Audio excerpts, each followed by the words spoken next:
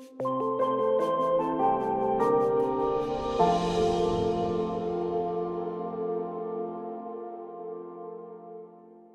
may be seated.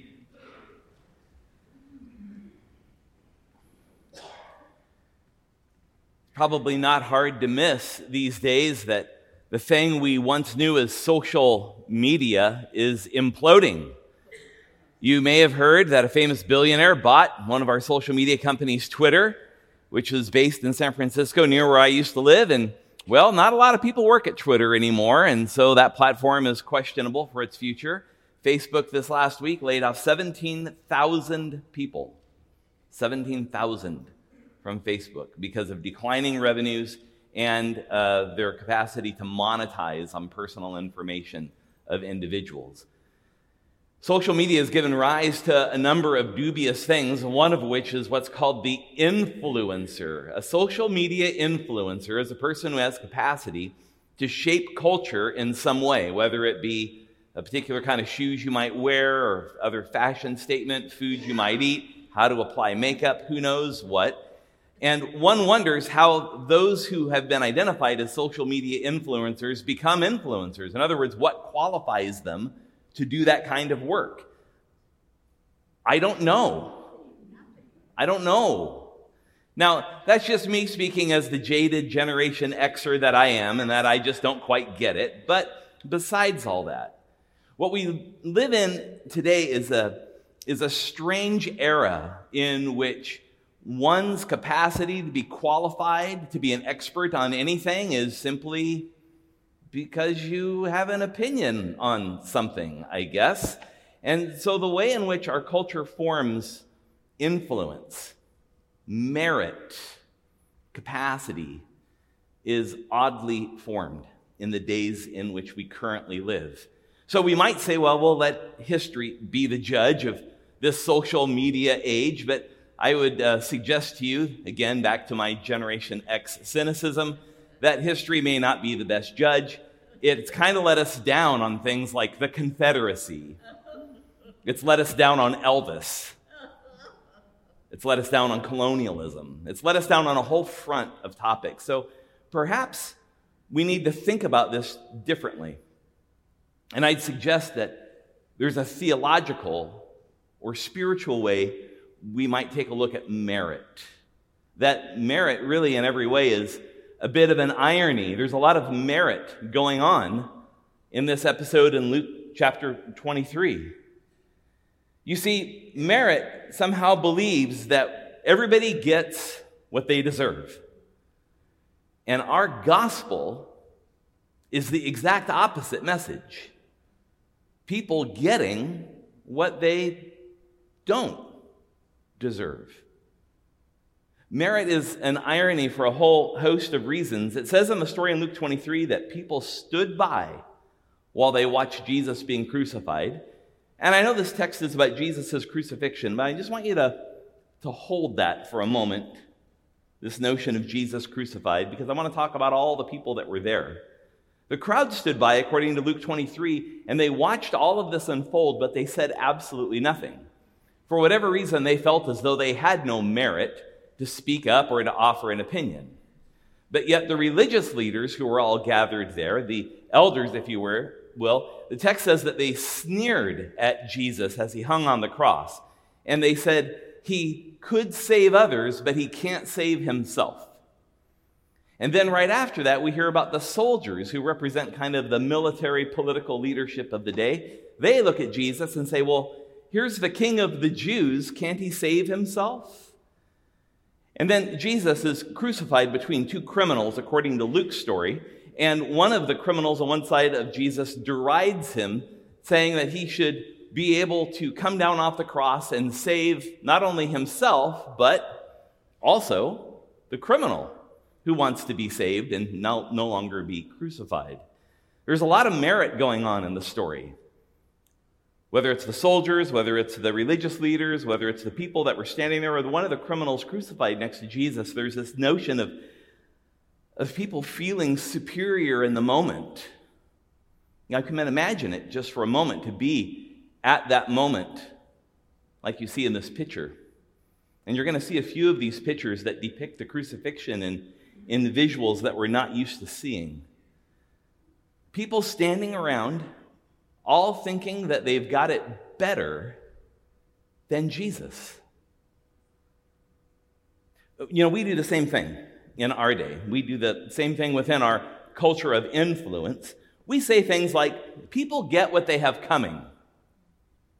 Somehow, we affirm a belief in cosmic karma when we say things like that. Pull yourself up by the bootstraps, we say. Somehow believes that everyone has boots. And everyone has boots with straps. Whether we're deserving, entitled, or vindicated, oftentimes what we do in our lives is simply try to self-justify. All those gathered around watching Jesus die, self-justifying. Well, at least I'm not him. Our churches are defined by some of the same problems. Good churches are defined by how big they are and how much stuff they have going on. Is that a good church? I don't know. What is a good church? What is a great church? Perhaps I'm a little too cynical.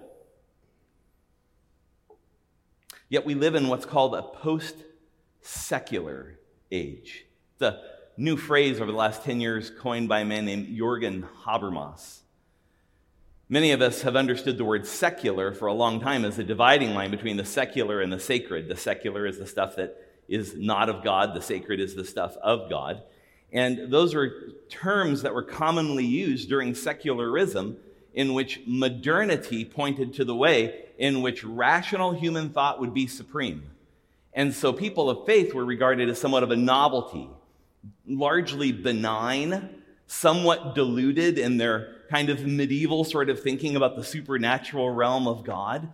But in the post-secular world, things have begun to shift. According to Habermas, he posits that people of faith are now no longer benign and inert, but that people of faith are generally depicted as a threat to the social order. That religious fanaticism and religious fundamentalism have a way in which they express some of the greatest danger that the globe has known. This is a serious topic for us, don't you think? Especially in the global order in which we heard even today about the firsthand account of Russia invading the Ukraine. There's religious overtones all over that conflict that are part of the propaganda that have tried to somehow justify this war. We do it all the time in the United States. The rise of Christian nationalism is civil religion turned up to 11 on the knob, in which somehow we believe as Christians we're the most afflicted, persecuted community in the United States of America. Please. Brothers and sisters, our meritorious way of living and the way in which we seek to self-justify ourselves over and against other people, we compete in the culture wars. Why? Because we somehow have been told that we need to come out on top, that we need to win, that we need to beat people. These are values that are not embodied in the gospel of Jesus. This Jesus hanging on a cross, suffering out of love for the whole world. Our competitive, meritorious nature gets the best of us. And none of us are above it. I'm not above it. I'm guilty as charged on what John Wesley called the works of supererogation. You're probably sitting here going, what? Super what? Supererogation. The supererogation are the ways in which one attempts to justify themselves by doing lots of stuff. I'm an expert at it. I know how to churn out work and get stuff done so people go, wow, that guy gets a lot done. It's my way of earning and curating favor with people. It's one of my chief vices. I've spent most of my life trying to unlearn how to do that. Because you can imagine if you live a life like that, where you're always trying to justify yourself by some form of merit, you drag that into your relationship with God. And then all of a sudden you're trying to make God happy with you. Friends, is there a gospel in the house? That God doesn't need me to do anything for God to love me and to love you just as you are. Let's consider some heavy questions. Here they are. In what ways have we tried to lead a merit-based way of living? How has entitlement and privilege dominated our perception of self and others? And maybe what antidote is there to the quest for power and supremacy?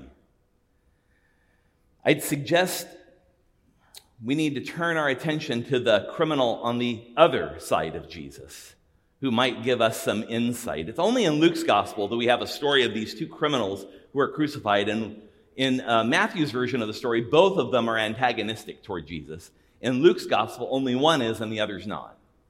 And so the other criminal on the other side of Jesus, he then makes a series of statements about grace, theologically speaking, and everything he says as he's hanging on a cross next to Jesus. Let's take a close look at what he said. The first thing he says to the criminal on the other side of Jesus, who is accusing Jesus, is this rhetorical question: do you not even fear God? You notice how there's no merit or entitlement in that at all. That criminal totally understands who God is and who he is, and who everybody else who's gathered around is, and that there's no confusion in that moment. Do you not even fear God? That everyone posturing themselves, deriding Jesus, mocking Jesus, telling Jesus what he should and shouldn't do as the man hangs on a cross. Here's this criminal says, do you not even fear God? God alone is entitled and possesses merit. God alone is entitled and possesses merit. The second thing that criminal said, you're under the same sentence of condemnation.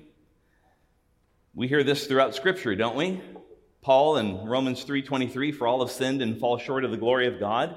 Sin is universal. We need no convincing. As a matter of fact, we don't talk about it too much when you come to church on Sunday, because I'm a practitioner in believing that you've had 6 days and 23 hours of being beat up by the sinful world. So when we come into this place, we proclaim a gospel of hope that brings healing to the sin that we ourselves are dealing with and the sin that the whole world is trying to deal with. We're under the same sentence of condemnation. The reality here is that our quest for merit leads to death, suffering, pain. The desire to ideologically always come out on top, to always be right, and to prove everyone else wrong are not values of the gospel. They're values of something else. The criminal goes on, he says, we indeed are suffering justly, for we're receiving what we deserve for our crimes.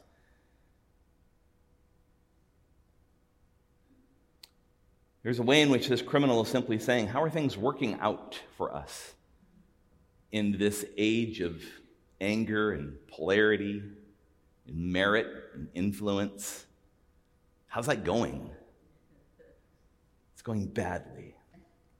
We're indeed suffering justly. And then the man hanging next to Jesus says, this man has done no wrong. You see, out of everybody who's gathered around, the criminal says, we've earned what put us on the cross.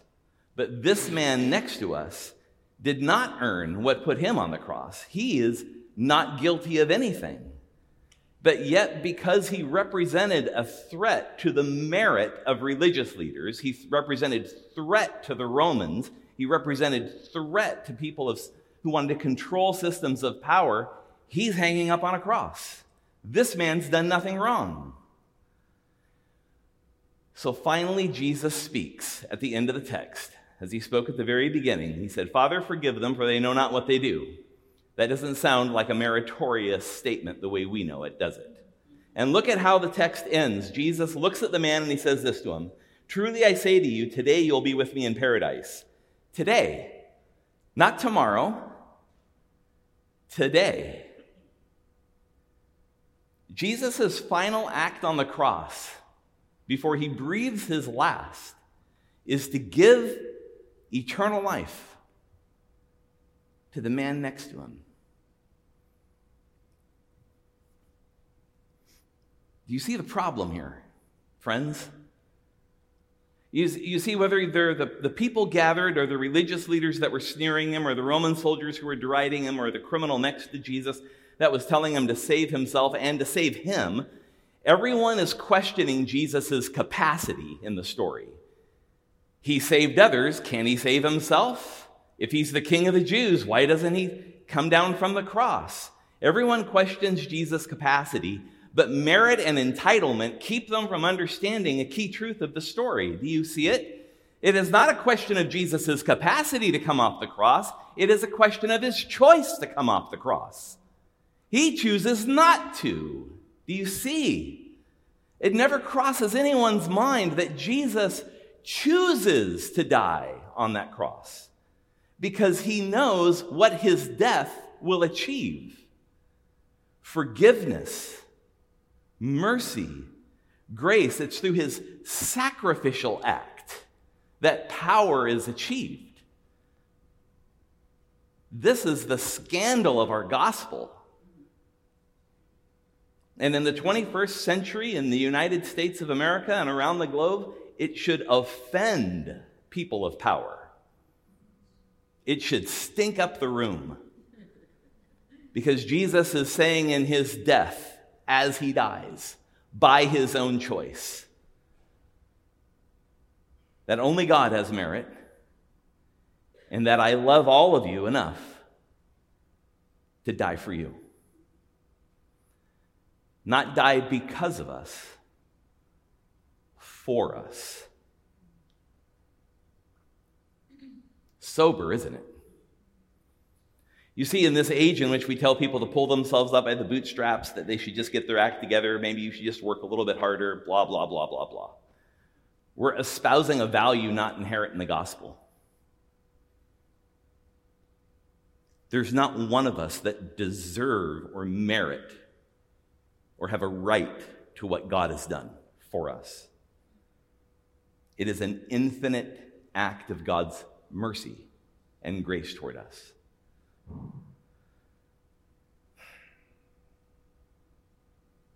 I'm convinced that many of us have lost touch with this truth, that we are followers of the idea of Jesus, but not the person Jesus. And so today, we want to do something slightly different as we go into our time of communion. There may be some of you here today that want to renew your commitment to that Jesus. You may want to renew your commitment to following a Jesus that loves, sacrifices, gives of himself, is merciful, is graceful. You want to follow that Jesus. That's the Jesus you're after. And if you want to make that rededication of your life to Jesus Christ this morning, to affirm the forgiveness of your sin, to affirm God's grace in your life, and to affirm abundant and eternal life, we want you to come for communion and know that the pastors are here to pray with you this morning, if you want one of us to pray with you. There will be some of you here this morning that have never made that commitment in your life before. You've never come to a moment where you've said, Jesus, I want to receive your forgiveness this day. I want to receive the grace that's offered in the cross of the Lord. And if that's you today, we want you to come forward as well, and please pray with one of the pastors. While we have communion, you'll be coming forward, and Pastor Camille and I might invite Pastor Bonnie to join us if she's willing to be up here in front and just pray with you this morning if you have a need. Friends, this is a time of commitment for us. This is a time of commitment. Our truth that we affirm is that there is only one influencer. His name is Jesus. And his work is not done.